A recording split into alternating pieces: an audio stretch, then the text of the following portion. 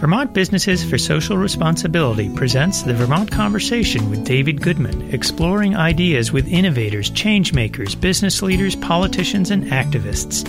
This special feature from Vermont Businesses for Social Responsibility is underwritten in part by the Alchemist Brewery of Waterbury and Stowe, proud B Corp using the power of business to support a clean environment and economic opportunity for all. Vermont Student Assistance Corporation. VSAC helps students of all ages save, plan, and pay for college and career training with education and career planning services, need-based grants, scholarships, low-cost education loans, and Vermont's official 529 college savings plan. Green Mountain Power, delivering clean, cost-effective, and highly reliable power to customers and offering cutting-edge products and services to reduce costs and carbon.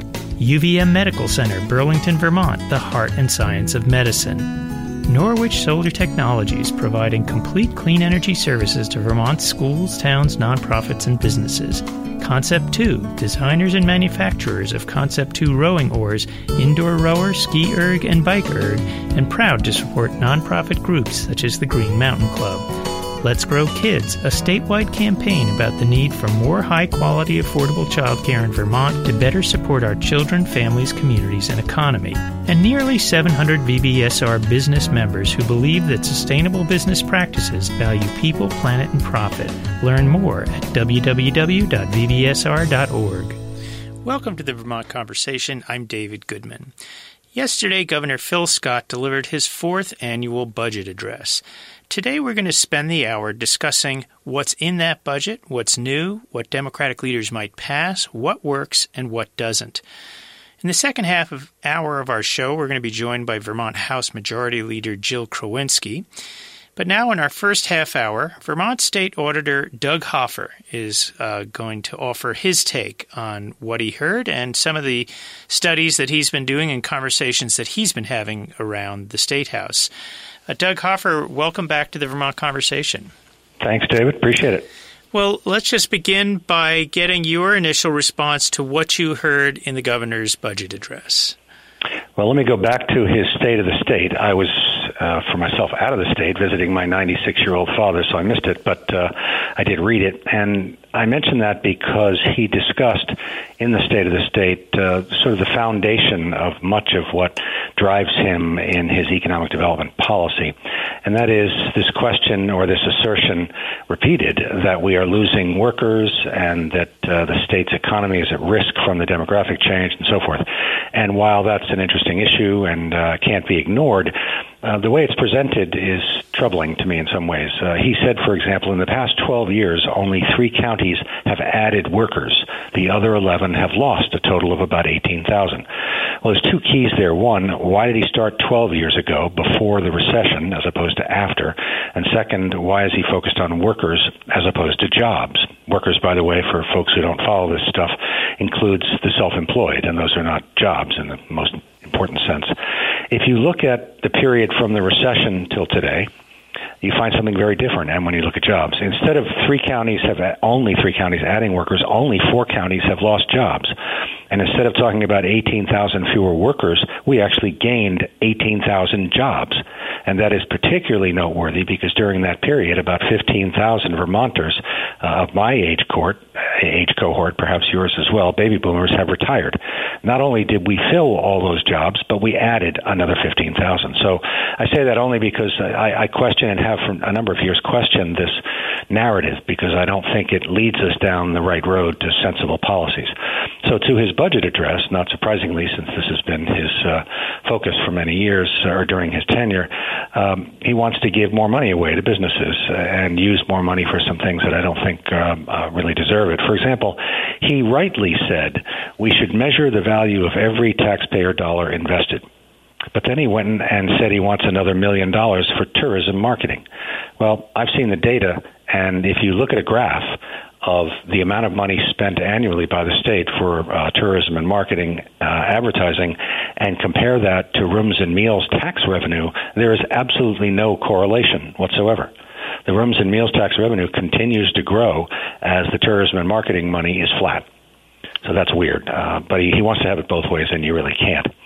The other is his continuing fondness for business incentives is based on the notion that we are competing with other states, when in fact the only available data shows that the number of jobs resulting from interstate business moves is tiny. Really what we should be doing is investing in our own state and the things that really matter, which is infrastructure, workforce education and training, and quality of life, which we do, but we should do more of.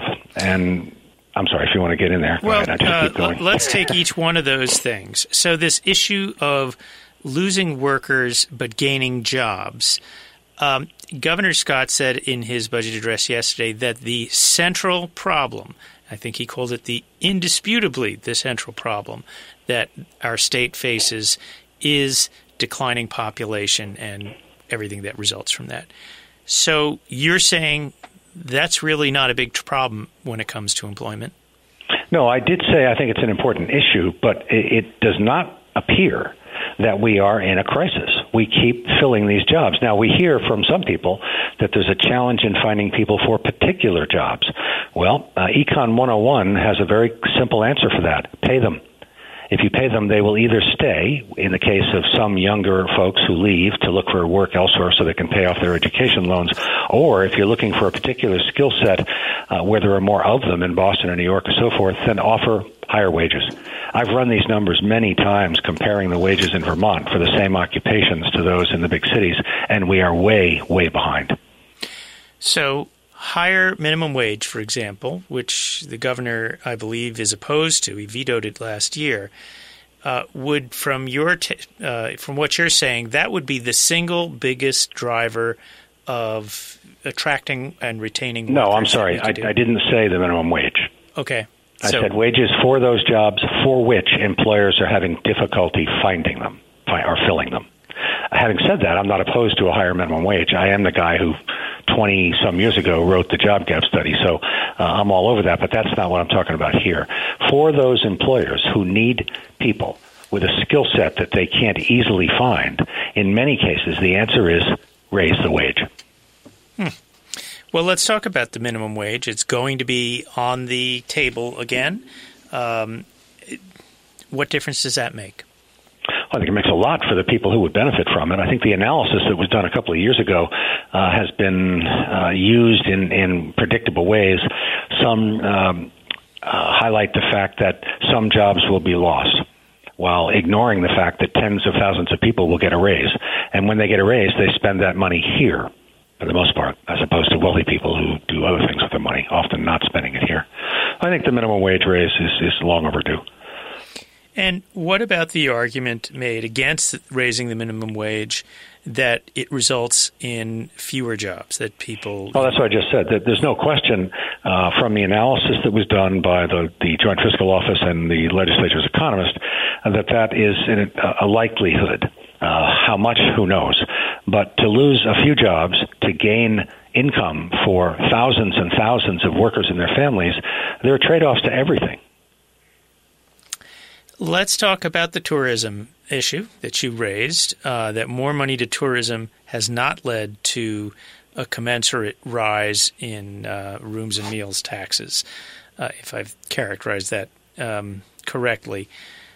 So what does lead to a rise in rooms and meals taxes? Well, this is what is almost never discussed, except by people like me and Tom Cavett, the legislature's economist. The economic census is very clear. The tourism industry in Vermont is very large, and that's good. It creates a lot of jobs and brings a lot of money into the state in a variety of ways. That's good. Nobody's arguing otherwise. But big industries like tourism, particularly those who are trying to attract people from out of state and not sell a product locally, have to advertise and market what they do, and they do. According to the economic census, it's somewhere between $80 and $100 million a year, and that's not surprising. It's a huge industry. So in that context, there is no methodology available to determine the return on investment for the state's comparatively tiny investment. It can't be done. So, if this were that important and we stopped doing it altogether and diverted those funds or reallocated them for something else, we would find out pretty quickly if it was absolutely necessary because they would fill the gap. I don't know the answer, but that's one option. But the point is, and by the way, it hasn't been increasing. The state's expenditures for that have been flat for years now. And even though we haven't been spending more, the rooms and meals tax revenues continue to climb. So that raises the question, what are we getting for this money? And I don't know the answer, and I don't think anybody can tell you the answer. So the governor's saying he's putting, I think he said $1 million more towards this. Do you think it's pointless? Well, he's the one who said we should measure the value of every taxpayer dollar invested. I can't measure the value of that dollar. It can't be done. There is no methodology to do it. In the context of the private sector spending $80 to $100 million. We spend $3 million. About half of that is overhead, and the rest is in direct marketing and so forth. It's impossible to measure that. So what I would do is what I have urged policymakers to do, which is to ask two questions. One, are there any alternatives? And if so, can we measure and quantify the return on investment from those alternatives? And that to me, is a no-brainer, and they should do that every time. Instead of simply saying, well, we've always funded this, how much can we afford to fund this year? That's the wrong approach, in my opinion. They should start from zero every year and insist that all the people who manage these programs come in, to the extent possible, with hard data on the effectiveness of those investments. And if they can't demonstrate that, then spend it on something where you know you're going to get a return. And some of those are very easy. For every $1 million, how many homes could we weatherize? How many affordable homes could we buy or incentivize? How many miles of fiber for broadband could we roll out? I mean, those are the questions they should be asking. You have been very critical this fall in a study done of the Paying People to Move to Vermont initiative. What's your criticism of that? Well, again, this falls into that same bucket of how do I measure its effectiveness when, in fact, we know from the survey information that the Agency of Commerce got from these folks after they got the grants that many of them were coming here anyway. A number of them said, I was coming because my wife has a job here and we're moving. Well, that's nice, and I'm happy you're coming, and welcome, neighbor, but, did we have to give you that money? And the answer is probably not, but in many cases, I don't know, and there's no way to determine that with any certainty. And again, I would ask the question, first of all, is this the most critical problem going? And I think even its proud father, Senator Sirotkin, would say no, but he's looking around for every way he can to make a difference and add value. And I don't blame him for that, but I just think there are other investments that are sounder and more long-term. Like what? Well, as I said, affordable housing to me is the obvious candidate, and I know he agrees with that. In fact, hats off to him. He's been trying to get an extra $50 million for that for 2 years, and we'll see if he can get it done. Everybody agrees. The business community, the state, independent analysts, nonprofits, everybody knows that we need more affordable housing, period. And three things happen when you do that. First of all, you put people to work immediately building those houses. And if, to those who would say, that's only, temporary. Well, if you commit, a lot of money over the next 10 years, then people are going to be working for 10 years. Second, you get a 100-year asset, bricks and mortar, or pine or whatever. And third, you solve a problem that is absolutely wrenching for many, many people in the state. And furthermore, you know this, to the extent that we make available truly affordable housing and perpetually affordable housing, then that allows people who are not homeowners to get in. And many of the people in those homes over time build equity and can move up, and it works for everybody. And the Champlain Housing Trust is a perfect model of how to do it. So back to this incentives, paying people to move here. Is there any data at this point on, how many people took advantage of this, who they are? They have that. They have that, and they know where they live. We can't say that. We can talk about, in our report, we talked about how many in each county. That's about the level of detail we want to give, because we'd like to protect their anonymity for the most part. But, and not surprisingly, most of them came to Chittenden County and Washington County. And another thing that the governor said is, and I couldn't agree more, in his State of the State, he expressed concern, and understandably so, about the urban-rural divide, which is not just a problem for Vermont, but all states. But at the same time, we have to walk the walk. Back in October, the Economic Progress Council, which runs the VEGI program, the flagship business incentive program, awarded $6 million to two very large, very successful companies. Where? In Chittenden County. So he had talked in the State of the State about providing tools and resources for at-risk towns in these rural counties. At the same time, that program is pouring money into Chittenden County. Once again, you can't really have it both ways. You're listening to the Vermont Conversation. We're speaking this half hour with Vermont State Auditor Doug Hoffer. You can, if you want to join this conversation, you can call us at 802-244-1777. Can I say one more thing about this generally, if we're going to leave economic development? It's interesting because in his budget address, he, like many for decades now, since LBJ's war on poverty, bemoaned the fact that, we haven't really solved the question of poverty, but from his angle and others, they're concerned about people who are dependent year after year and sometimes generation after generation on public assistance. And that's an important conversation that we should always have. It is interesting, however, and curious that we never have the analogous conversation about the dependence of the business community on taxpayer subsidies. I think that would be an interesting conversation. And what would you say about that at this point? Well, it kind of raises questions about the supposed wonders of the free market if many of these companies keep coming back to taxpayers to help them, and often in their requests for money say that they couldn't do it without us. Well, I don't believe that. I think we've created a bunch of programs that are easy to access, and big, sophisticated companies, I don't blame them. If we set up the system this way, they're going to take advantage of it. But the question is, are those long-term investments? And I would argue, no, they're not. You have been at the State House over the last week or two, and I think it was V.T. Digger that described you as kind of on a lonely crusade, going from committee to committee, telling people they did not want to hear. What's your take on it? What are you doing at the State House now, and what do you feel like the response is? Well, I was over there talking about a couple of things. One was the Senate Economic Development Committee, talking about the remote worker grant program, for one. I was also in Senate Finance talking briefly about TIF. I also went to Government Operations to talk briefly about a request we have for a new position in this office, because the legislature told us several years ago that we have to audit every single TIF town 3 times in its life cycle, and that is now taking 15 to 20% of our entire audit capacity. And I don't think that was their intent when they started it, so I said, hey, I need some help. So that's why I was over there. Today I'm going over to Ways and Means to talk some more about TIF. Okay, tell us about TIF, and let's start with the basics. What is it and where is it? Okay, TIF is almost everywhere at this point, growing, coming soon to a town near you. It's an old approach to economic development. I think it's at least 20 years old, and like so many other things, was created after the federal government stopped giving states and municipalities as much help as they had in the 60s and 70s and 80s. It's called tax increment financing, and what they do is the state says to a town, if you can persuade us that you have a good plan and that your approach to development includes improved infrastructure of one kind or another, whether it's the streetscape, transportation, wastewater treatment, parking garages, all kinds of things. If you do that, it's your belief that you're going to attract more development or increased development in a particular defined space. In your downtown, typically, that was part of the deal.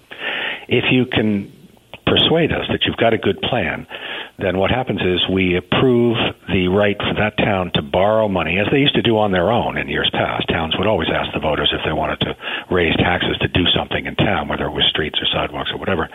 But in this case, what happens is they do the infrastructure improvements. And if the hoped-for development occurs, then the grand list grows. And when the grand list grows, you get more property tax revenues. So instead of just letting the property tax revenues go wherever they were going to go, which would be to the town itself and to the state education fund, they get to retain a certain part of that to pay back the debt, the bond proceeds that they just borrowed to do these improvements. So what happens in the near term, for the town, that's their business. The voters vote on it. But what happens is they're basically treating the education fund like a bank. They're saying, this is all going to work out in the end. 20 years from now, when we've paid off all of our debt, we're going to have so much more grand list and so much more property tax revenue that the portion that's going to the ed fund is going to be much bigger than it would have been, here's that special phrase, but for this investment. And in theory, it sounds okay, but it's getting to be a big deal. And basically what's happening is that all the towns that don't have TIF, tax increment financing projects, are basically subsidizing the towns that do, because there's a lot of money not going to the ed fund. I think it might be up to $6 or $8 million a year now. And the governor's asked in his budget address to expand that program even further. So, and in some places, who can argue with the desire, the appropriate desire to direct development to downtowns as opposed to cornfields. That's a good idea. The question of whether to use the education fund effectively as a bank is a different question. I might argue that the state should probably just appropriate the assistance if they can get the support for it. But, in the old days, I live in Burlington, and for many years, successive mayors came to the voters and said, here's 4 things we need to do, whether it's build a new high school, fix the roads, whatever it is. Do you approve an increase in your property taxes to do this? And often they'd say yes, and sometimes no. Well, now, because of the statewide education fund, some of the money that is paid to the town is supposed to go elsewhere, out of the town. So the creation of the education fund in 97 or what it was, Act 60, has really confused everything. And I'm not sure people are asking all the right questions about whether this is cost effective or not. Are you saying that, has TIF resulted in a net loss to the state or to the state education fund? Well, here's another one of those that I can't answer the question because it's impossible to know with any certainty whether or how much of the new development would have occurred without the TIF. And furthermore, it's really interesting that a number of people, including a fellow who I won't name, but he's a senator from a TIF town who said, my goodness, I look at the downtown and I see how much improvement there's been. Well, the fact is every major TIF town in Vermont has received enormous sums of money from other sources. For example, Milton had a combination of $9 million in state and federal aid. They also got an EATI business incentive, which was the predecessor to Veggie, of $10 million for Husky. So, there's just so much money flowing into these downtowns, which is a good thing, that it's impossible to say, oh, that's the result of TIF. Let alone, my fundamental question is how much of it would have happened anyway, with or without the TIF. So it's a very challenging thing, and I'm not saying these people have bad intentions. They don't. We all want the same things, more and better jobs and healthy downtowns. The question is, what's the most equitable and sustainable way to finance these things? One of the things the governor's budget proposed was expanding gambling in Vermont.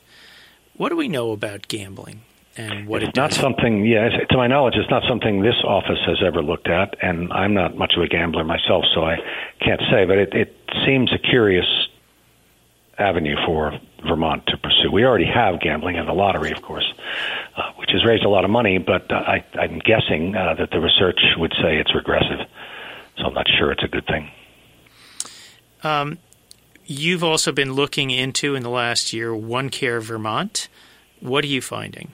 And explain what OneCare Vermont is. We are doing an audit right now, a full-blown GAGAS audit, which is more of a descriptive audit at this point, of both the Green Mountain Care Board's responsibility for oversight of this new beast, OneCare Vermont, which is an accountable care organization, which is, there are a number of them around the country, I think maybe 30 states or thereabouts.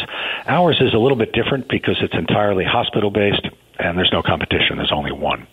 And the straightforward goal, I hope I get this right, is that the traditional method of paying for healthcare, not just paying for it, but receiving healthcare, is rewards more tests and more services.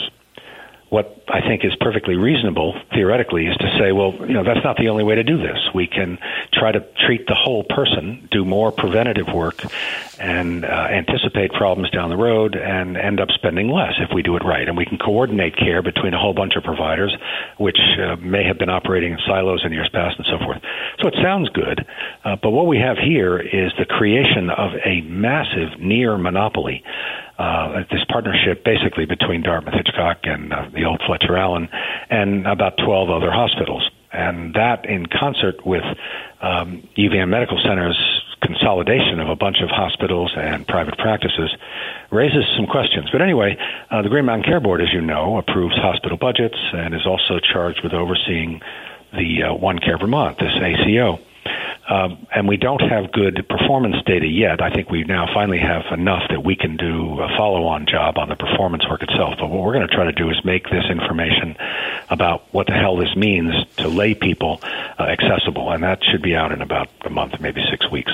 We also have another smallish job going on about the dramatic increases in healthcare spending in Vermont in the last 15 years. Well, Auditor Doug Hoffer, this is the political season, and there is a rumor going around that you may not be running again. What can you say about that? I can say that's a rumor that's unfounded. It's funny they say that about me all the time. Nobody ever asked me, though, but thanks for asking. So I'm asking, are you going to run again for auditor? Yes, I am. I certainly am, yeah. Okay, so this rumor is completely without merit. Totally without merit, yeah. Nice of people to think of me, though. Actually, it sounds like they're thinking of me being gone, but that's okay. You're suggesting this is one of those rumors that follows with a knock at your door in the late hours of the evening that you shouldn't answer? I have been watching The Sopranos of late, so it's funny that you would say that, but yes. and the mob hit is always preceded by a rumor? Yeah, indeed. Hey, let's have a sit down. Okay, well, since we've now dispensed with that rumor and confirmations that rumors of your death have been greatly exaggerated, I think that covers it for now. So, Auditor Doug Hoffer, thanks so much for joining us on the Vermont Conversation. My pleasure, David. Anytime. Take care.